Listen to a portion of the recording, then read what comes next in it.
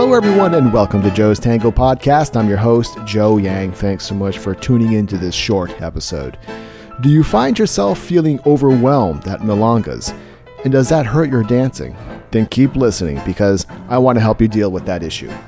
At a milonga, it's not so easy to just start dancing. In addition to the presence of our partner and the music, there's a lot of information flooding our brains. The lighting, the dancers around us, other ambient noise, and the struggle to remember steps.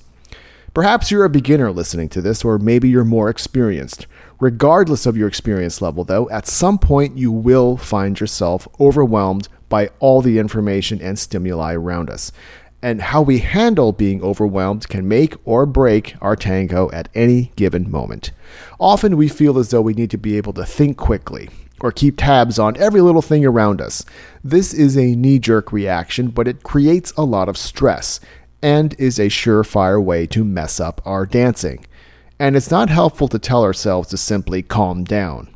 You can't force yourself to calm down. In fact, you generally can't force control over any internal factor, such as feeling calm or nervous. But you can control physical factors, such as your own movement. So let's start there. If you're feeling overwhelmed and tense on the dance floor, and if you try moving at the speed at which you think you need to, it's going to be too fast. Slow down. Make an effort to go 50% slower than you think you need to.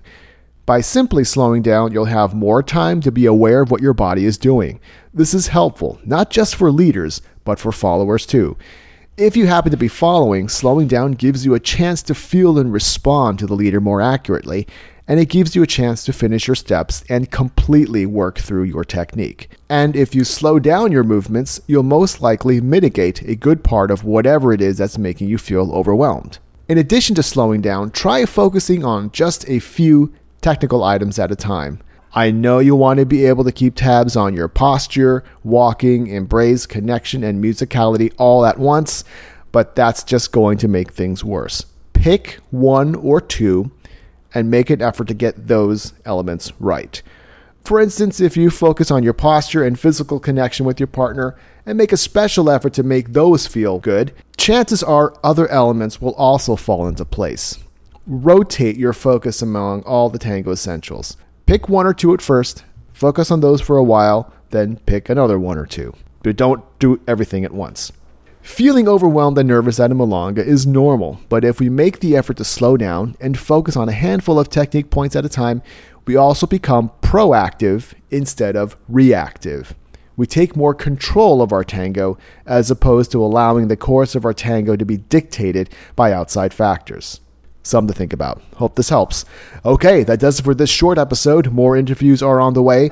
Thanks so much for listening. If you're enjoying the podcast, please take a short moment to leave a 5-star rating or review on iTunes, Stitcher, or whatever podcast platform you're using. That really helps out. Thanks again for your support. I really do appreciate it. You've been listening to Joe's Tango Podcast. I'm Joe Yang, and I'll talk to you again soon.